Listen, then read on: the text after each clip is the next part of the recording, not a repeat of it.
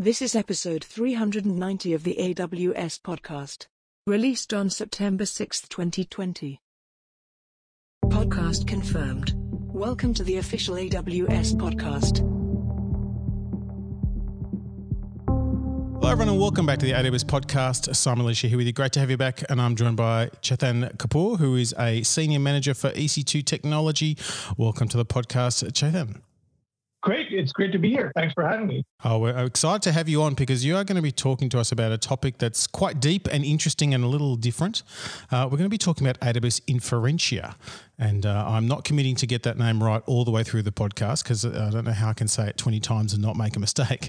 But maybe let's start with what is AWS Inferentia and why AWS decided to build this thing. Right. So AWS Inferentia is our first machine learning chip that we built. Amazon and AWS has a long heritage of building silicon for ourselves, with our A1 instances and, MCG instances that we launched based on Graviton processors.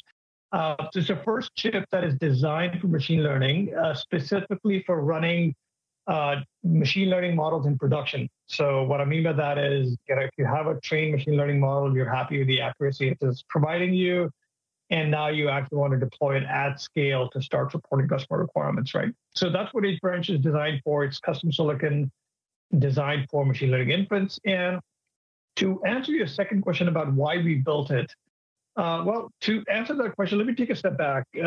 So over the last few years, there are a couple of key customer trends that are pretty impactful. So the first one is that the complexity of ML models is growing pretty rapidly. This is primarily happening because researchers and data scientists, they're actually pushing the boundaries of quality of predictions that these models are making, what kind of fidelity they have.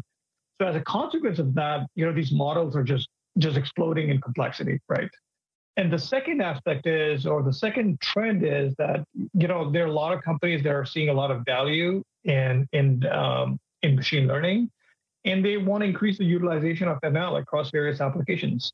And once you talk to these customers and talk to them about some of their challenges, the first thing that, that comes up very often is that, the cost to run these complex machine learning models is getting prohibitive, right? Many customers tell us that 90% of their infrastructure spend for their ML application is associated with running inference in production, right? That's an interesting stat as well, because I think we tend to be very focused on the intense amount of compute, storage, and network needed for the training of these models. And that's no small feat, but it's interesting that it's actually the running that's actually the more expensive component.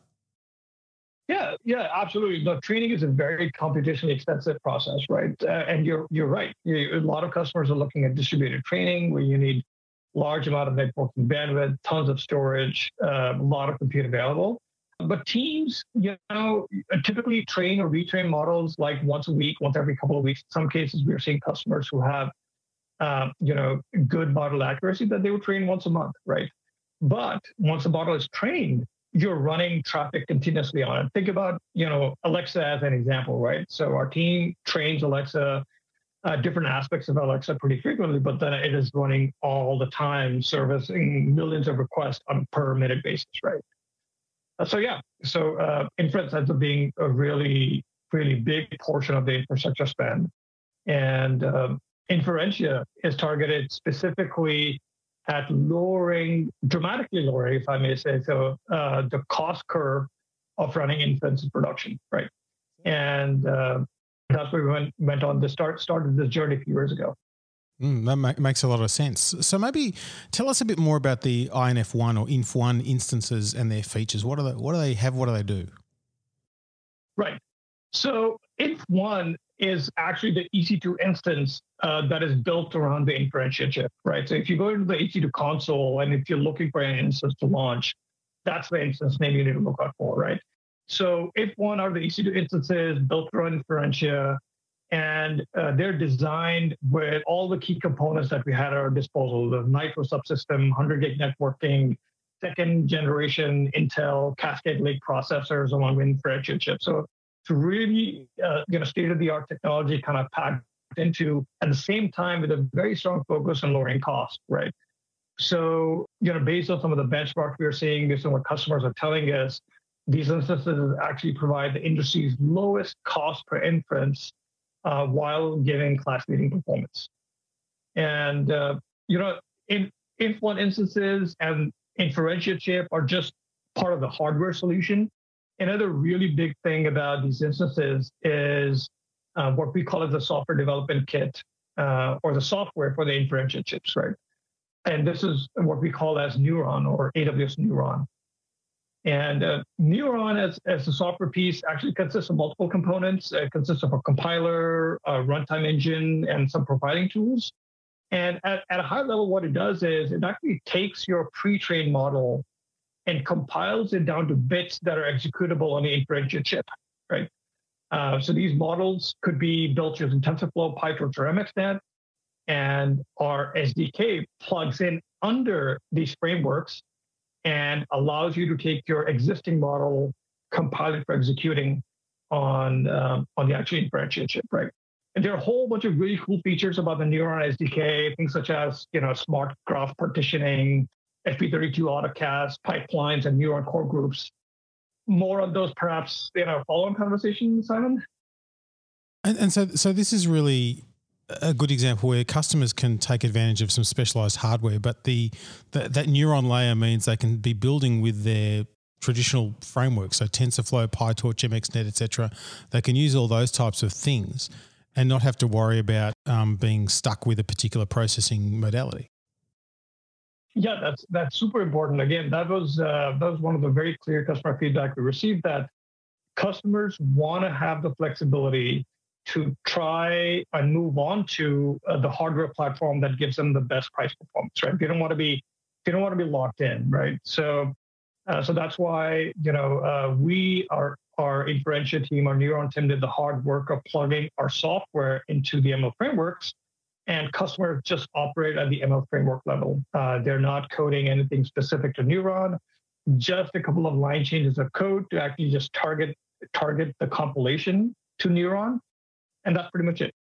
And what kind of ML applications are a good fit for the Inf1 instance? So it's a whole range of applications, right? So we're seeing customers use them for image and video processing. We're seeing them used for natural language understanding, text-to-speech conversion. We're seeing some customers that are doing document analysis and sentiment analysis. So it supports a whole range of machine learning applications. It's not bound to certain classification of model types. Again, way ML works, the price performance you're going to see is going to vary from model type to model type. But we're seeing across a whole range of applications that is useful for. So it really is a case of trying to test and see if it makes sense in your environment. And maybe to that, what do developers need to do to the ML application to let them run on Inf1? Yeah, so I think one of our core focuses was we wanted to avoid making developers write custom code to target Inferentia, right? So if you're in your model framework and you're making your standard, load model calls or run model calls, you want to make sure that those calls remain the same and you don't have to change those, right? So there are two things you need to be mindful of.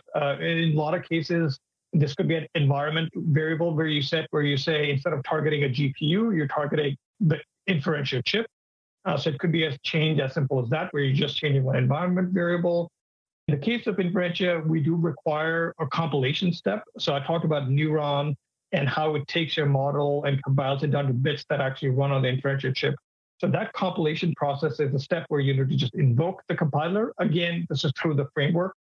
Once you invoke the compiler, you will get an artifact. It's a file that you can that represents the compiled model, and you can distribute that across your fleet of infinite instances across your autoscaling groups, so that you can automatically react to incoming customer traffic. So at a high level, again, it's plugged into a machine learning frameworks of your choice. There are a couple of lines of code changes you need to make, more to just target the compilation process and make sure that it's pointing to the Neuron compiler. And that's pretty much it. Yeah, so pretty straightforward. Now, you mentioned GPU before, and I think this is an important one because I know when I looked at this as well, I'm like, hang on, I understand how GPU is exciting and fits really well into a lot of ML applications. How does Inf1 compare to the GPU-based instances? Like, how do I know what to choose and what are some of the trade-offs I need to think about? Yeah, so GPUs are great. So if you look at our portfolio, last year, October timeframe, we launched our G4 instances, and we priced them really appropriately in the market where we want to make sure we give customers the best price performance for GPU instances in the cloud. So G4, by far the most cost-effective GPU platform that we have in our portfolio, and for the most part across the industry also, right? So if you have code that has dependency on GPU libraries, and it's very involved, then probably sticking with a GPU instance is probably the best short-term solution for you, right? So in this case, G4 instance is perfectly good solution for that particular case, right? In the other case where you don't have a lot of dependency on GPU-specific libraries and you're operating at a machine learning framework level, you should be able to start using Inferentia and Inf1 instances fairly seamlessly and quickly. Now, in that case, customers are reporting us that they're seeing 40 to 50% lower cost per inference than AWS GPU instances while seeing higher inference throughput and latency. So what that means is essentially we're able to meet or exceed the performance characteristics around how many inferences we can make on a per second basis, how much time a particular inference makes, while giving them 40 to 50% reduction in the actual cost per inference. So apples to apples, that's where it shake out. And Simon, as I mentioned earlier, the percentage of benefit that you're going to see over GPUs is going to vary on a model to model type basis.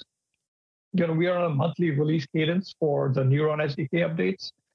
So every month we're able to come in and actually improve our performance as we're supporting a broader set of ML operators and fine-tuning the operations of the ones that we currently have. So as a nutshell, if you are able to leverage non-GPU platforms through your software, you should see about 40 to 50% reduction in your cost per inputs. So it's definitely worth a benchmark experiment to test before you do it. Now, if you are testing it, can you go? Let's say you were using GPU instances and you want to just try it out on Inf1, and then you go. Can you go back again? Is it a one-way door or a two-way door? Oh, it's absolutely a two-way door. Mainly because the starting point for a journey of a customer who's looking to use Inferentia is a pre-trained model that is agnostic of any hardware type, right? So the model artifact itself that you've created, that you've trained, most likely you're using a GPU to do that if it's a deep learning model. And in some cases, you might be using CPUs, but the training model is where we start from. And the journey that I've just talked about, that you would actually invoke Neuron through the framework, that is only specific to running the actual model in Inferentia. Other than that, your model is still agnostic of any hardware type. So you could take the same model and say, concurrently, I'm going to run it on GPU instance to do an apples to apples comparison, right? So it's absolutely a two-way door. You can go back and forth, without taking any dependency upstream in your model development or your training workflows. And as an example of applications, really, are any of the Amazon services using the Inf1 instances for their own processing? Absolutely, yeah. We talked about Alexa earlier this year. So Alexa, at a high level, it has multiple different types of machine learning models that work in the back end. The first portion of that workflow is ASR, which is automated speech recognition. So when you talk to her, she recognizes the words you're saying. The middle portion is NLU, which is natural language understanding, where she tries to extract what you're asking for. And then there's a response mechanism in the background that comes back and says, okay, if you ask this, here's the answer. And the last piece is the TTS, which is text to speech, where the software will come up and say, okay, here are the words that need to be spoken out.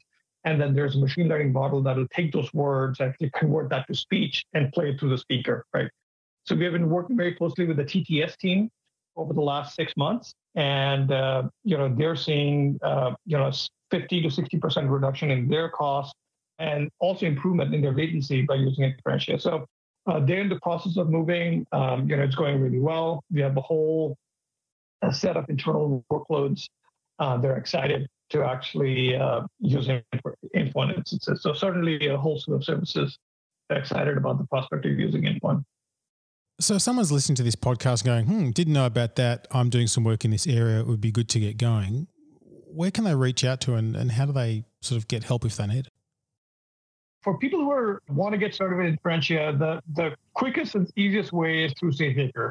If you're not aware of SageMaker, it's our end-to-end machine learning service that enables customers to build, train, and deploy machine learning models as a managed ML service. And Inferentia is supported via SageMaker. So if you're getting started with machine learning and want to use Inferentia or Infor instances, the quickest and easiest way is through Amazon SageMaker. Now, on the other hand, if you have your own machine learning service already, and you want to just look at Infor instances and get a feel of Inferentia chips, then what I would recommend is to check out our GitHub page for Neuron, where we have a lot of getting started content, example workflows for training models such as ResNet 50 or BERT across various different frameworks such as TensorFlow, PyTorch, and MXNet. So would recommend for you to get started there and just pull up one of these example getting started guides and just be up and running with, right? Now, if you're looking to actually, reach out and get some help, the best and the quickest way is through the GitHub support forum. We have engineers that monitor customer requests on a regular basis, and they have a goal to get back to any new request within 24 hours. So if you have a question, a low-level question around how Neuron works, or some results that you're seeing that you want to better understand, feel free to reach out to us using the support. And what about from a roadmap perspective? I mean, if there's one domain that's moving quickly, it's this one. How can people know what's coming up in terms of things like AWS Neuron? Yeah, that's a really important aspect, right? Because this field is moving so quickly. On every 6-month basis, there's a new model type that kind of blows the door open for a new set of use cases. So we understand that customers are eager to understand the direction that we're heading. The software roadmap for Neuron is actually publicly available on our GitHub site. So you can actually go look it up. You can see the features and capabilities we're working on. You could +1 or mark your support for a particular feature set. If there are things that are not on your roadmap, feel free to let us know. At Amazon, there's one thing that is, for certain that we're gonna follow our customer feedback and make sure that our roadmap is as inclusive of customer feedback that we receive. Yeah, definitely having that customer feedback is just so vital to what the teams do. And what about future investments? I mean, AWS Inferentia is the first custom chip that AWS has built for machine learning. What do future investments look like? So that's that's a really good question. So machine learning is an exciting space for all of us, not just as Amazon, right? It's we're seeing all the cool things that our customers have been able to do. It is going to be an ongoing investment, both on the software and the hardware side. We don't want to rest on the capabilities we have out in the market. We want to make sure we continue to improve on them. So like I mentioned on the software side, the Neuron team is iterating on a monthly basis with new features, capabilities, and updated performance. And on the hardware side, we also want to continue to push the boundaries, right? So the price performance that we're able to offer today, we want to make sure that we can actually better that over the next, a year, a couple of years horizon, right? So for sure, there's an ongoing investment. It is really important for our customers from what they've told us. They want us to continue to push the boundaries for what ML is capable of doing. And one of the core underlying supporting element is the cost per inference, right? So if your cost to make predictions is too expensive and you're not able to deploy machine learning at scale, then that's going to hold you back. And that motivates us to make sure that, we're thinking through not only from the short term, but also on the medium term and the long term angle. Yeah, it's a great point. It's really an end-to-end continuum. We've got the training part, which has its own requirements, and then the actual ongoing inference part. And that's certainly something I know I hadn't thought a lot about, but this has been really useful. So Jathan, thanks so much for coming on the podcast and sharing some new perspectives. All right. Thank you, Simon. Thank you for having me. It's great to be here. Anytime. And thanks everyone for listening. We do love to get your feedback. AWS podcast at amazon.com is the place to do that. And until next time, keep on building.